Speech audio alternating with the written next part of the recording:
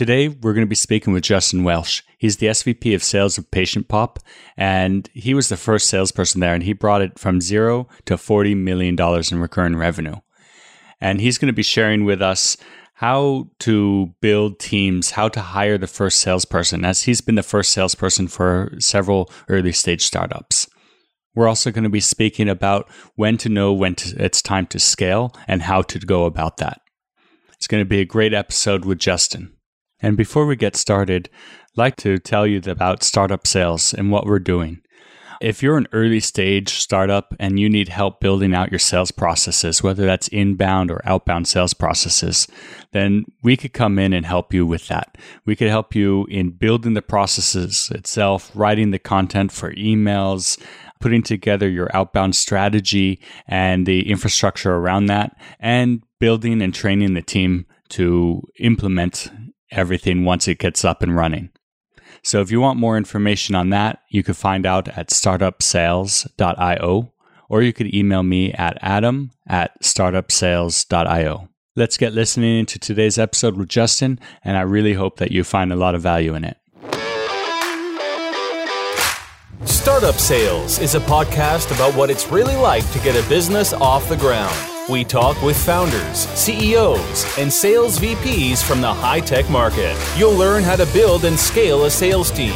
You'll also hear about the growth challenges and tough decisions from others who have had both successes and failures. And now, your host of the Startup Sales Podcast, Adam Springer.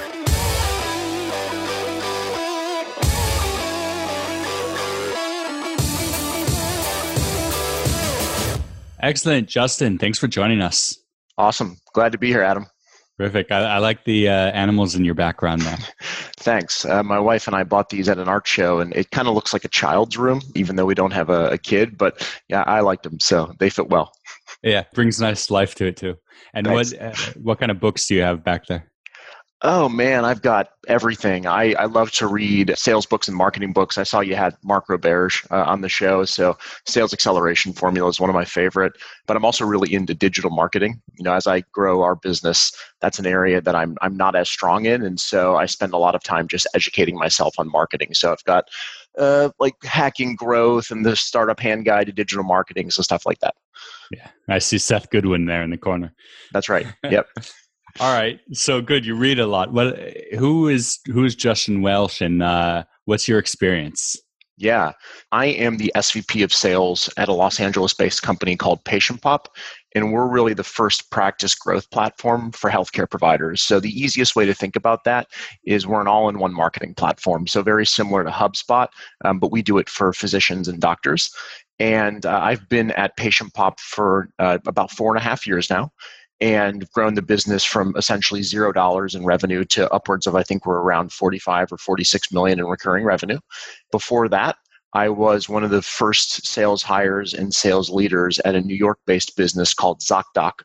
So joined there when there were just about 9 or 10 folks. And that company is still going strong, 750 employees. I think its last valuation was a few $1 billion. And prior to that, I cut my teeth in the medical device space, so working in the operating room with surgeons. But really, it's been that last 10 years in the technology space where I've made my mark as a sales leader, and now as the SVP of sales over at Patient Pop. It's hard to come in as the first salesperson with nothing and grow it, huh? Yeah, totally. A lot of fun, though. Yeah, definitely. It's a real challenge, and always keeps you learning. Yes.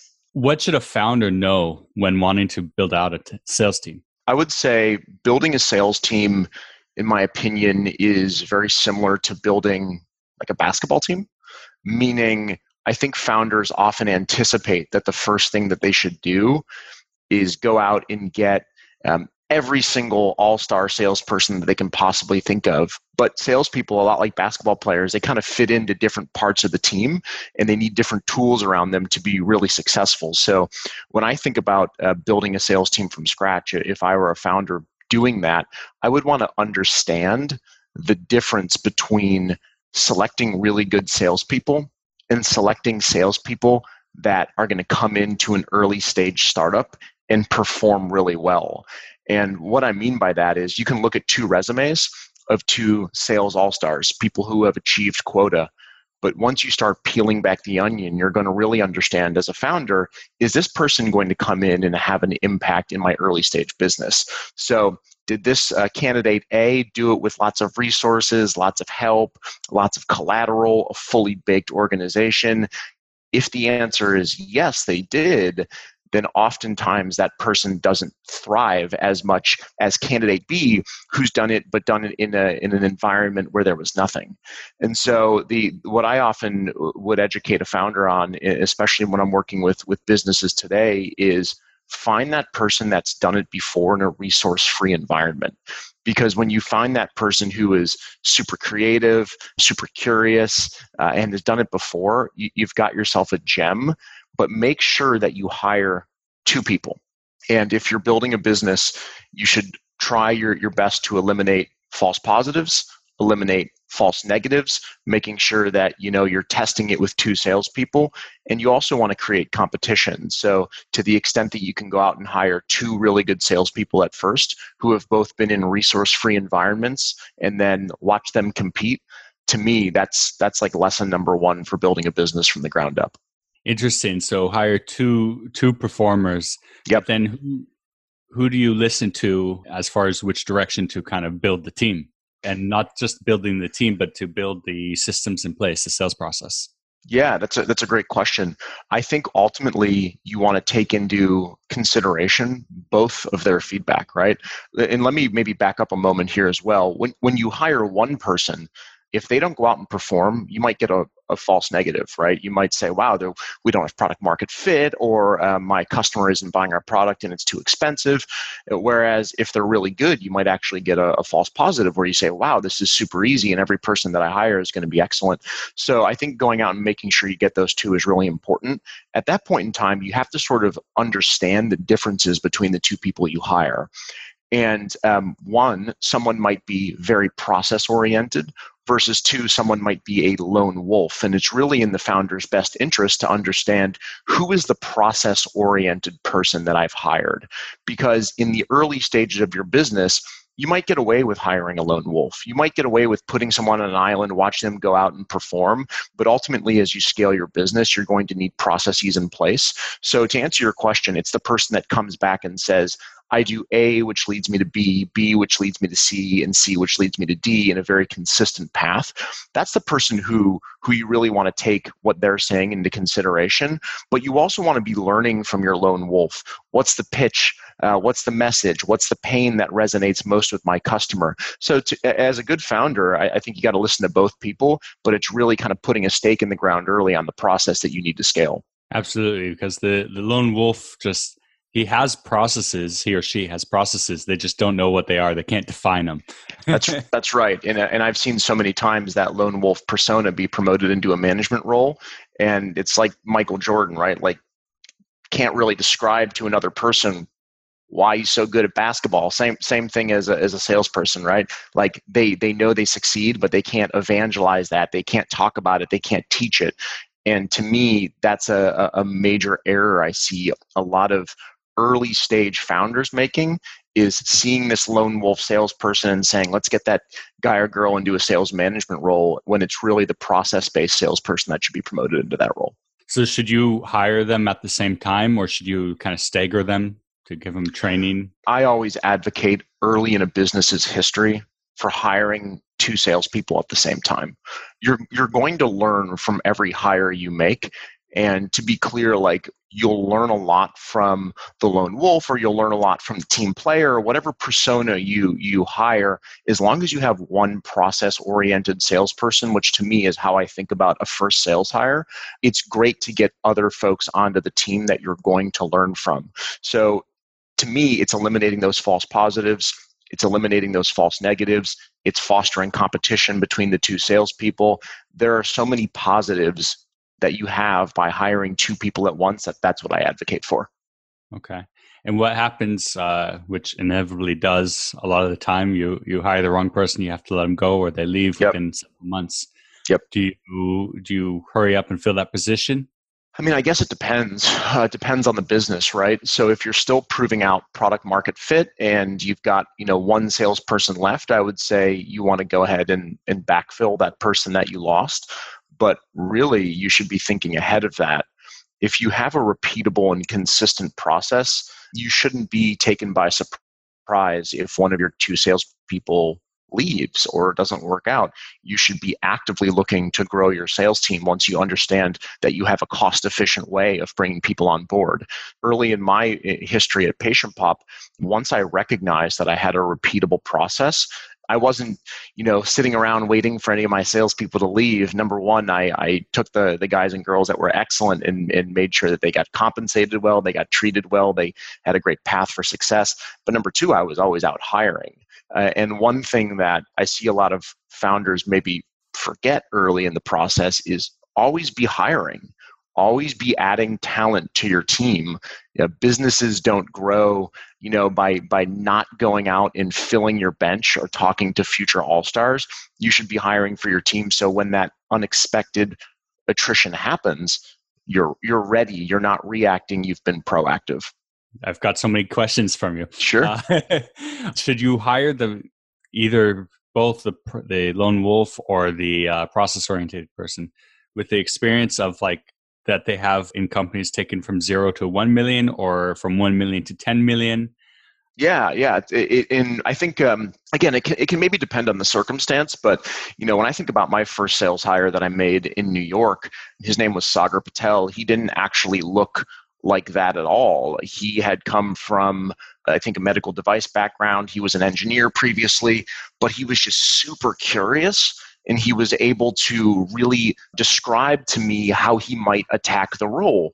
And he had been in a role previously with a really small med device company. And he had talked about to me, I built my own collateral. I figured out my own process. And to me, that was more attractive than whether or not he had taken a business from 0 to 1 million or 0 to 10 million. It was the environment in which he had done that. And so when I went out and hired him, when you make your first sales hire, you should never hear hey, I don't have enough resources to be successful. So to me, that's the most important thing is I can recall a time when he was going to Kinko's and creating his own collateral at FedEx, Kinko's, drawing things and printing out PowerPoints and laminating them. And he's like, hey, we don't have a marketing department, so I want to go ahead and get this stuff done. So it's really more that mindset or the way that that person acts than it is necessarily whether they've gone from 0 to 1 or 1 to 10. Because oftentimes, if you do hire that person who's gone from 1 to 10, that's a burnout, man. That you're tired after doing that one time before. And so I often just look for someone who's curious, someone who's coachable, has a strong work ethic, creates things on their own.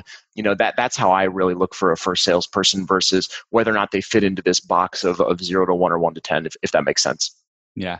So some of that's also resourceful as well. Sure, going to FedEx, sure. making your own slides. I think that's totally. Really, it's almost a unicorn. I don't know how it is in the States to find this, but I'm in Israel and sure. And to find these kind of people is a unicorn. So how are you finding them? Yeah, man, it's a great question. I think I wrote a LinkedIn post about this the other day. I called it a purple squirrel. It's a really hard person to find. It's a person who is both a thinker, right? Very process driven because they're going to be defining your processes moving forward. So they need to be cerebral. They need to be thinking. They need to be organized. But at the same time, they have to be like a wind up doll where you kind of twist the back and out they go and they figure out collateral and they figure out messaging and they're running around like crazy. And getting both of those things is really, really difficult. So for me, it's just understanding before you go out and hire people what your ideal candidate persona is. And to me, I see too many founders go out and say, Jim was a great sales rep at this last business, so he's going to be a great first sales hire for us. And much like I talked about earlier, what was Jim's experience in that last business? What did that business look like? So to me, I'm often looking for someone who has been resourceful in the beginning, right? Someone who, while again, it's not 0 to 1 or 1 to 10, someone who is sold at the same velocity that I sell at. So our sales cycles at PatientPop are about 8.6 days. So I don't want someone who sold a 90-day sales cycle. I'm looking for someone who's sold generally in a similar velocity. I'm looking for someone who's done it in a very resourceful way. I'm looking for somebody who is extraordinarily curious during the interview process. And to me, it's just identifying what that candidate persona looks like before you make that hire. The first sales hire is so important that you don't want to throw a bunch of stuff against the wall and hope it sticks. You want to be extremely focused on that person. And, I saw your show with Mark Roberge, and he does a great job in his book, The Sales Acceleration Formula, of really looking at the 5 characteristics of a top quality sales producer. So I use a lot of what I read in his book to help define that ideal candidate persona and hire against it. What are some of the questions that you're asking during the interview to bring to life if they have these characteristics or not? To me, a lot of the questions during the interview are very personality based. So will we work well together? Can you evangelize to me why you're a great salesperson? For me, the way that I figure those things out is less about the questions in the interview, and it's more about the pre-interview prep. So oftentimes 24 hours before the interview, especially when I was building Patient Pop and there was only 1 or 2 salespeople, we probably don't do this as effectively anymore, but I'm sending them, a 1-page document saying, hey, here's the scenario. Here's the setup. Looking forward to seeing you tomorrow. No collateral, no PowerPoint deck, no nothing. Come in and wow me, right? Create something, whiteboard something, spend time that night putting things together in a 24-hour time crunch. I love to see what people do when you give them very little. So to me, that is the easiest way to say, is someone going to come into my business which doesn't have resources or funding or a marketing department and figure it out? And if they can figure it out 24 hours before the interview process, that to me has always been a huge indicator. So you're actually asking them to it's less of an interview, it's more of a scenario-based role play. Totally. We have combo scenario-based role plays and interviews. I'm going to ask a lot of interview questions, that are very personality-based. I'm going to ask them situational interview questions. Those are always good for peeling back the onion and getting behind what's really true and false in someone's resume. But I love to see someone's motivation when I send them a role play, right? Hey man, here's something, by the way, it's 9 p.m. Looking forward to our interview tomorrow at 9 a.m. Come prepared to have a discussion around this particular, scenario in our business. And I don't have a whole lot of information for you, so get creative. To me, that is excellent. I also like asking people questions where I put them in a situation where they feel like they've made a mistake. Because to me, early on in a company's history, you're going to pitch your product and a salesperson's going to find themselves in a situation where they think they've put their foot in their mouth or they've made a mistake with a customer, and they're going to have to slowly kind of backpedal out of that and pivot and get back on track. So I'll ask questions like, hey, there's 3 scenarios, scenario A, B, and C. You've got an hour of my time as your manager. How might we spend our time together?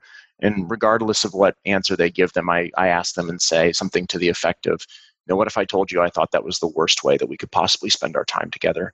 And see if they can work out of that real life, real time objection. That's a customer objection. And can they actually work out of it in real time in front of me during the interview?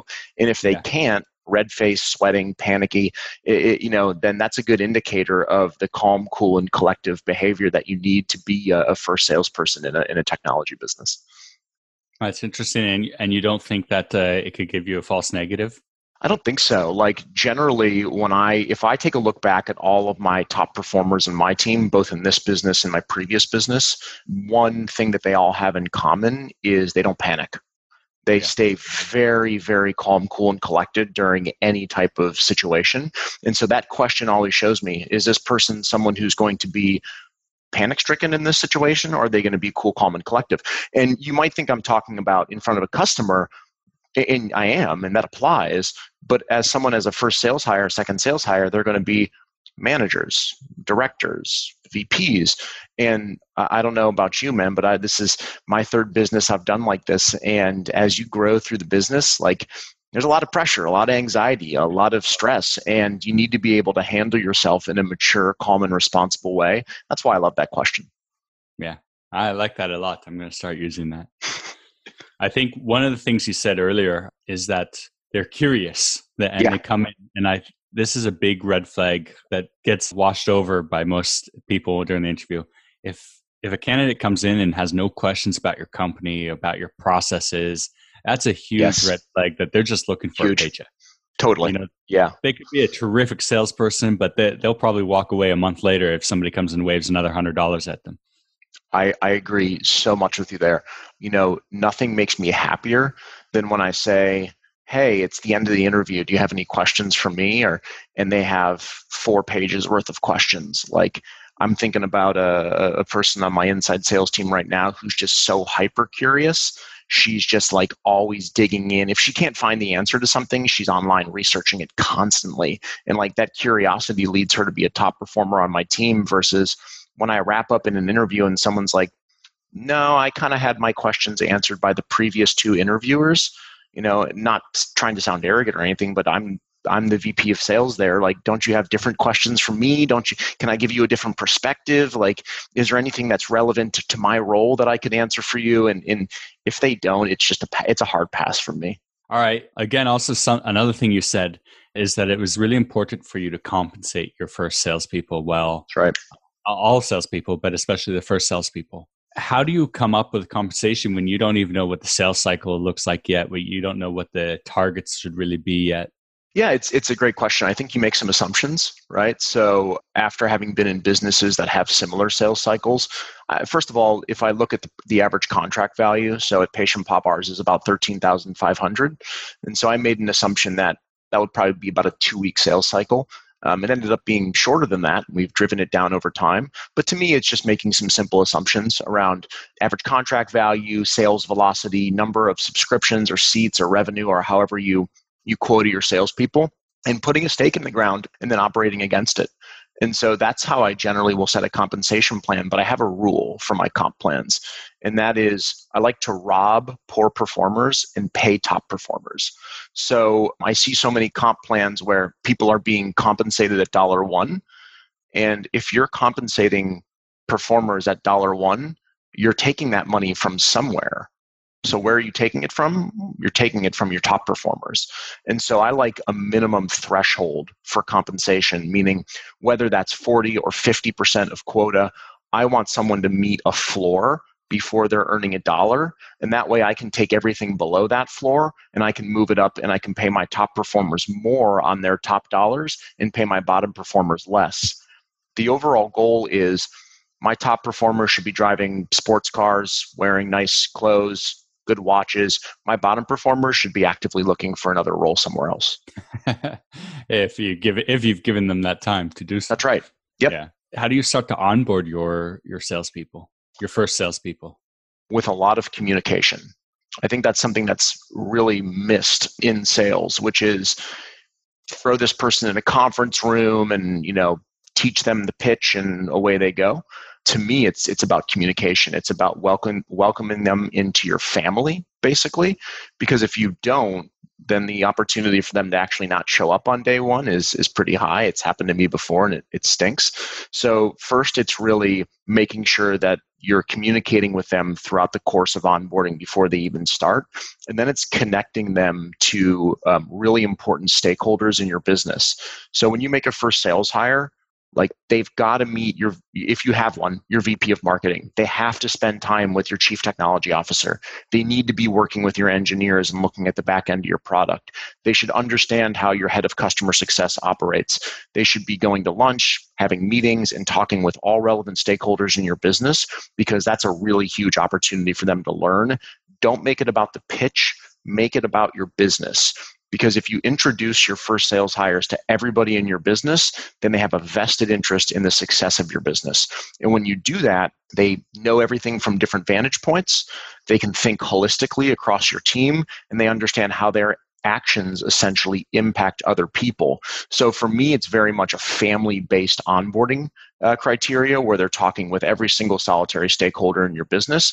Outside of that, to me, it's really as a founder, right, or as the leader, as the VP of sales, it's learning by showing, right? I don't want to just say, here's your script, here's your pitch. Like, I'm going to go out and I'm going to show that person how to do it. I'm going to hit the streets. I'm going to hit the phones. I'm going to make the calls, pitch the product, negotiate the deals, and they're going to be sitting there watching and learning alongside with me. Because early stage, like, seed round, maybe going for your A round, like, you're not big enough to delegate that work to somebody else. You need to be in the trenches with your first sales hires, and that's what I did for probably my first 30 to 35 salespeople. Your first sales hire, you're not going to have a VP. You're going to be the founder yourself.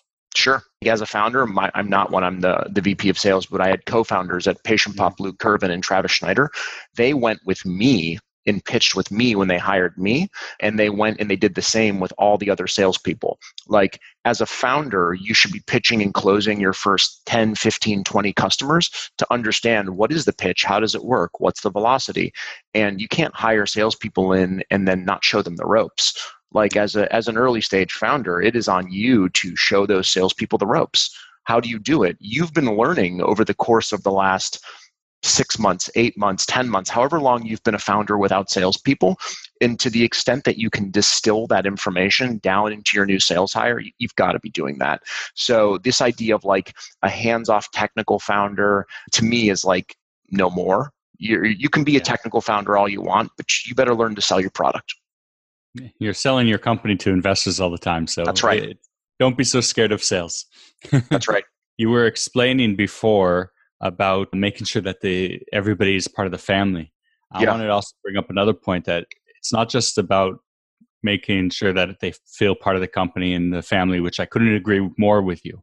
But it's also for later down the road, because then you know if you've got a problem, who to go to, so that you understand that, and you understand the inner workings, so that you understand if a customer is asking for something to be changed or added, you could understand what kind of resources would be required and if it's worthwhile or not to bring it up the line. Yeah. When we bring people in, like, it's interesting. When you bring people into your business and you make them connected with all departments, you would think you get like these well-rounded individuals, and you do, don't get me wrong, but individuals tend to gravitate towards something that they really like. And so as I think about the folks that have been at my business for the last 4 years or 4.5 years with me, I can think about maybe 10 or 12 people that have like been here the entire time with me from the beginning since we made those hires. And yes, they're all well-rounded, but they've all kind of found their niche within our business. And so we employ very much a subject matter expert type of mentality at Patient Pop. So I can think of someone who's a subject matter expert at demand generation. I can think of one of my salespeople who is a subject matter expert at how we integrate with other technology platforms. And so what naturally happens when you sort of build that familial aspect is you get these people who are both well-rounded, but also experts in certain parts of your organization, and like leverage that. Right? Yeah. Because as a business that's growing, and again, we're a big business. I got 110 salespeople on my team, but still we're like a scrappy startup. So my training and enablement team doesn't have all the answers. So being able to have like what we call this SME team, subject matter experts, is so super helpful as you're doing tribal training. As you know, salespeople can go to each expert and learn about the business and feel like they're getting the most intricate description of each part of the business from somebody who really loves that part. And so that happens naturally when you treat people, as family, and you bring in top performers and let them touch all parts of your organization early. How often are you training your team? We have an interesting thing, and I hired, I'm based in LA, and I hired another guy who had been a VP of sales at a previous business. His name is Kevin Dorsey, and he's got a great reputation for being this incredible sales coach. And so to us, training is every day. He does boot camp every morning at 7 a.m. And those boot camps are, again, very niche, right? So one morning it might be negotiation. The other morning for us, it might be how to sell an add-on service to our product, how to talk about an integration, how to deal with a frustrated customer.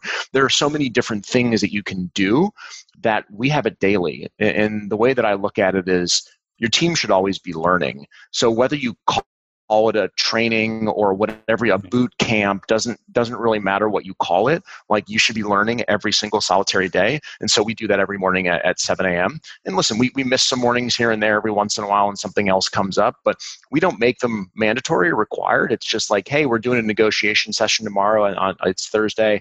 Who wants to join? And we'll have 30 people show up that say, I'm struggling at negotiating, so this is great for me. So it's sort of an always be training mindset for us. That's really great. Let's kind of take a step aside from the hiring and first salespeople. How do you get product traction early on before you fully build out your marketing team and everything? You gave a good example of one of your employees before. Yeah, I think like it's taking that, right? It's taking that first employee who kind of figures it out, and then it's marrying that with a process, and the process is around messaging.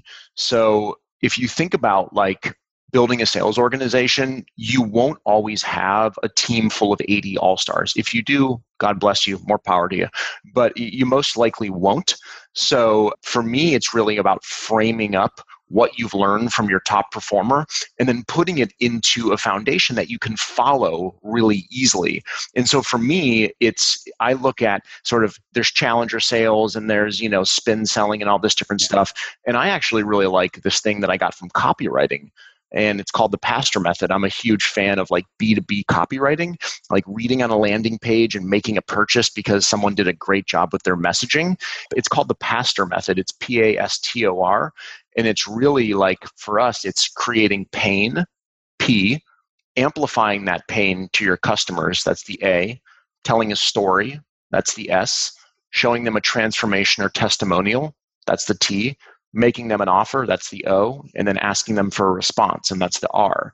And we train all of our salespeople. We figured out what worked from guys like Sagar and Max and some of my first hires, and then I just built it into this pastor model so that when I onboard somebody new, they don't have to figure it out. They just run this playbook from P all the way down through R, and if you can check off PASTOR on every one of your demos, you're most likely going to win.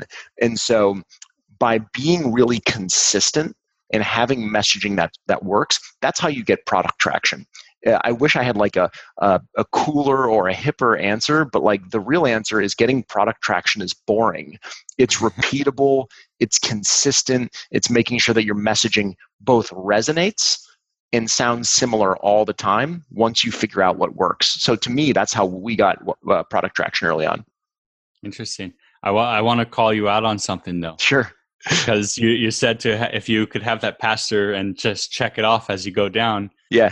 I always say that's the worst thing you could actually do is sit there with the checkbox and just make sure you're checking the boxes. Totally. You have to be fluid inside of your sales pitch, right? But what I meant by checking it down is like, if you tell a salesperson, this is how our product works from a features perspective, what you're going to get is a salesperson who's pitching your features. Everyone knows it in sales is feature dumping, right? Versus like, if you can remember, hey, before I talk about features, I got to really build pain in the mind of the customer. The customer's got to feel some pain. And then once they feel that pain, I got to make sure that I'm amplifying that pain. That not only does that pain just hurt a little bit, it kind of hurts a lot, right? And then once I've got that pain really feeling amplified, I got to tell a really great story and attach it to a transformation. And that transformation has to be someone like the customer I'm talking to right now has gone through that pain, has felt that pain, and is now transformed. And so it's less about maybe checking a box, and it's more about learning that behavior over time so that's ingrained in you, and you weave your features and your values into that story. So that's sort of what I mean by, I guess, checking a box is having structure to your messaging and to the way that you talk about your product to your customer. When you're demoing, start with the qualification part so that you actually get to understand their pain points and ask them to speak about it as much as they can. Sure. And I have a strong opinion about that as well. Like for me, discovery circa 2010 was like, hey, I ask a lot of questions in the upfront part of my pitch, right? And then it's almost like discovery done. Like real discovery to me doesn't sound like discovery. Right? Yeah. Real discovery to me is almost hidden. It sounds like a best friend asking you questions about your problems because they really want to help.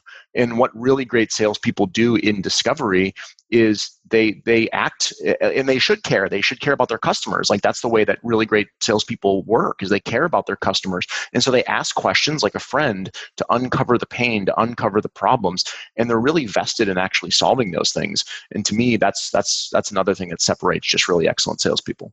It doesn't stop at just the check boxes. That's right. Really got to dive in deep into that, and that's part of what you were saying earlier about hiring somebody that's curious. Totally. If you're not curious, you don't get that quality, that trait. The difference between asking a discovery question and hoping that you get the answers because you're ready to say something, and like asking discovery to really be curious and understand what the customer's going through. Those are two very different things, even though the question might sound similar. Yeah. All right. So let's talk about, most startups don't have a sales process already laid out for them, and they don't actually have a inbound marketing yet.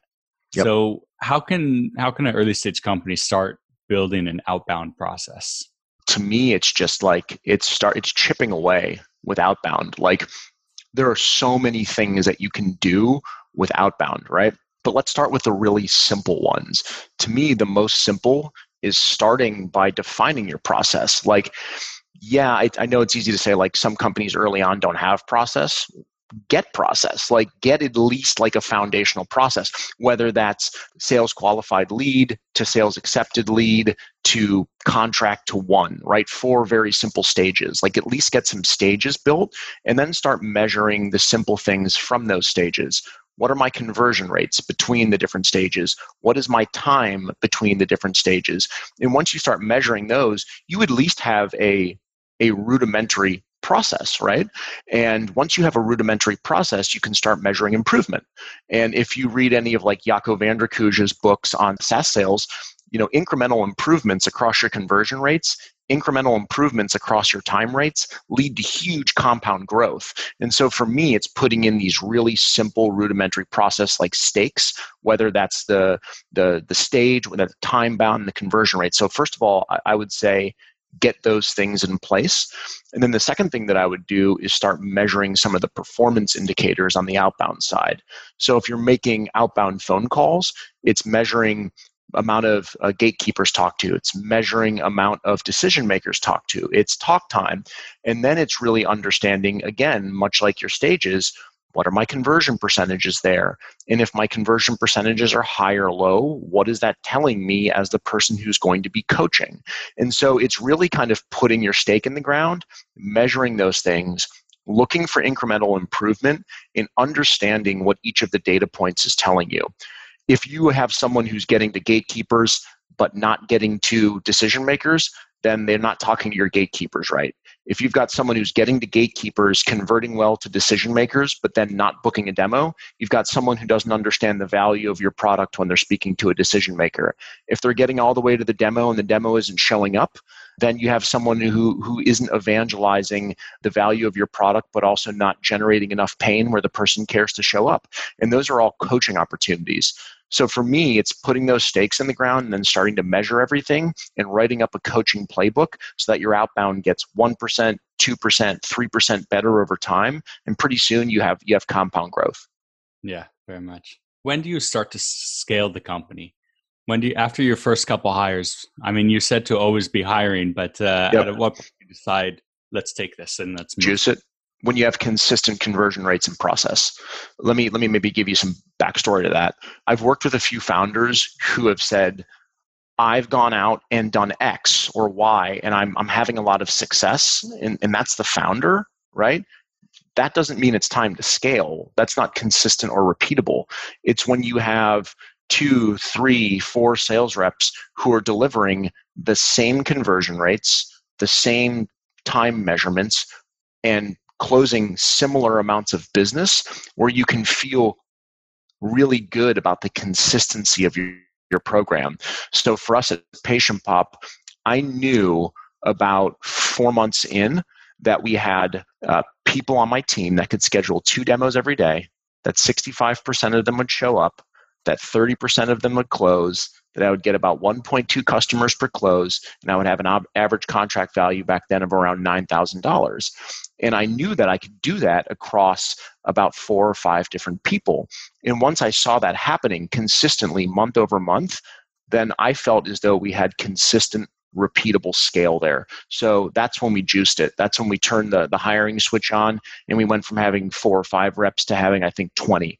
And we didn't see those numbers deviate that much. Obviously, when you bring in new employees, they may drop down a little bit at first, but watching those numbers catch back up and then being consistent told me that we were scaling in the right way. And then once you scale there, and once you start adding more bodies into your pile, if you will, for lack of a better term, then it's adjusting those conversion rates. Then it's moving from a 30 to a 32% close rate, a 65 to a 68% show rate, average contract value from 9 to 11K. And again, you get that compound growth over time. So for me, it's when you can say with relative confidence that you have a consistent, repeatable approach. There's a lot of talk about, now once you scaled it, management. And should you hire from inside or from outside? So for me, it's like, I'm a big fan of internal promotion for a few different reasons. So number one, it gives you a career path for your top performers, right? So people feel like they can grow.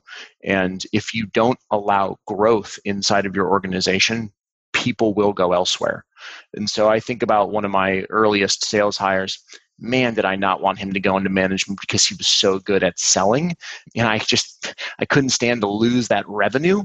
But when he started applying his knowledge to a team of 10, I more than made up for that revenue. So it's giving people a career path. It's tribal knowledge. It's taking that person and helping that person take what they do really well and make 10 people better instead of sort of one person better. And then last but not least, it's that familial aspect that I talked about in the beginning.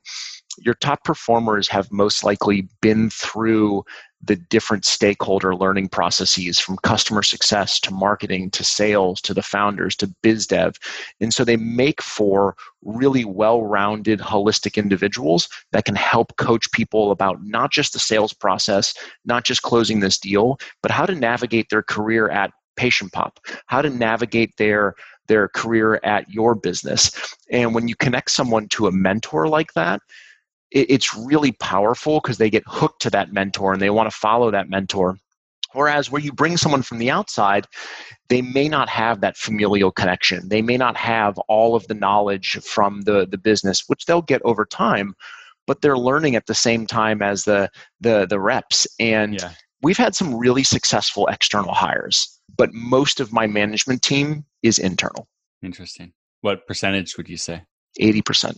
80% internal. Wow. Wrapping some things up, what is one of the biggest mistakes you've made as an early stage salesperson that people could learn from? Yeah, as a salesperson or a sales leader? Both. As a salesperson, it was not caring enough. When I was an early salesperson at a business before ZocDoc, I was immature. I didn't understand the responsibility that I had been given as an early sales hire. I didn't realize how much being an early salesperson at a business kind of owns your life until you figure it out. And you're almost like the founder. I mean, you're in it 24/7 early on. And it's simply an attitude problem early on. That was a huge mistake I made when I was young and immature. And I see a lot of people making that, just not giving enough of themselves early on to really help grow a business. And as a sales leader, it wasn't planning effectively. If I take a look back at a year where I missed my targets, which has been very infrequent, that was 2017. And I missed a few of my targets, which again, I was really disappointed by. And the reason was that I didn't complete my operating plan in time, meaning I was planning as the year was going. And we were always 2 or 3 steps behind. And I can remember getting kind of chewed out in a board meeting for not being proactive with my planning. And now I'm planning a year in advance. Like, I'm looking at what does 2020 look like for Patient Pop? What does 2021 look like? And I now delegate the tactical short-term stuff to other members of my team. And as the SVP of sales, I'm focused on the metrics that move the ball, in the long term. So that was a huge mistake I made as an early executive and a young executive. All right. So really appreciate you coming on, Justin, Sure. today and sharing. I mean, I could go on for another hour or two with you. How can people reach out to you and find you? Yeah, they can just look me up on LinkedIn, Justin Welsh. They can also follow me on Twitter at Justin Sass. That's Justin SAAS. And then they can visit my website and read about all the things I've learned building startup businesses. And that's just justindwelsh.com. And Welsh is WELSH. Great. I'll put the link in show notes as well. Great. Justin, thank you. Thank you, Adam. Enjoyed being on. Thanks for listening to Startup Sales with Adam Springer. Subscribe to the podcast so you never miss an episode. Contact Adam about speaking engagements or consulting services at adam@startupsales.io.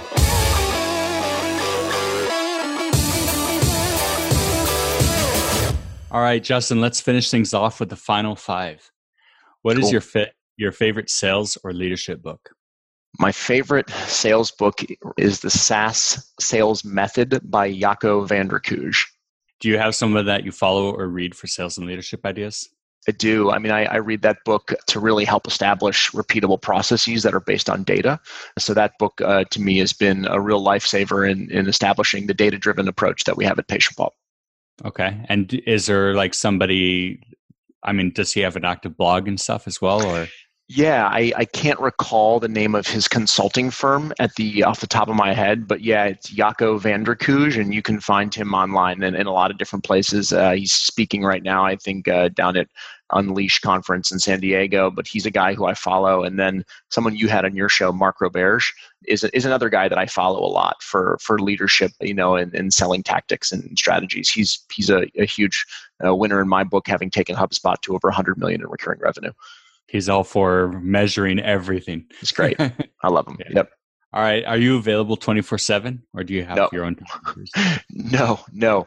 Early on in my career, I was maybe available 24/7. Like I kind of prided myself on that. That was my brand at work. I was that guy who was like super available and like working hard and hustling 24/7. But as I got older, that just didn't work anymore. And so I delegate effectively.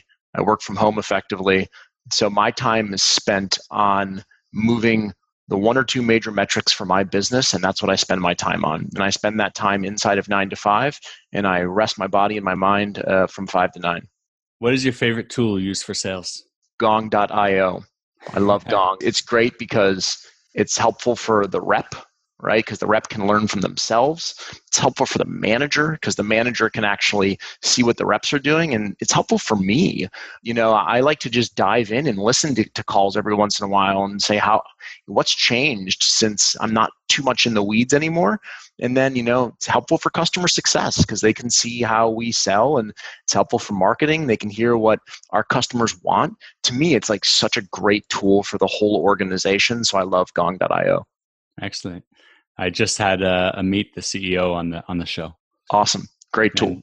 And I think about 50% of my guests say that that's their favorite tool. So yeah, and Chris Orlob, who's one of the guys over there, I think he's in their marketing department, is churning out some of the best thought leadership content on the web. All right, last question. What one piece of advice do you have for all the founders and sales leaders out there? Wow, that's a great question. I would say establish a process for your success. Because every founder that I talk to, and I do a lot of advising and consulting outside of my work at PatientPop, they want to scale. Like they want to get to scale, but you have to be patient. Just because you win 10 customers or 20 customers or 30 customers doesn't mean that you're ready for scale. When you win 30 customers and you do it in the exact same way with the exact same results, and it's super consistent, and you can say with a 90% window that you're going to bring on those 30 customers because you understand your process from start to finish, that is when you scale. And I would say be cautious, right? So wait until you have that success process defined. Wait until it's consistent and repeatable, and then pull the lever. But do not do it beforehand, or you will find yourself, at least in my experience, in a world of hurt. Great. Justin, thanks again for joining us. Adam, thanks for having me, man. Really appreciate it.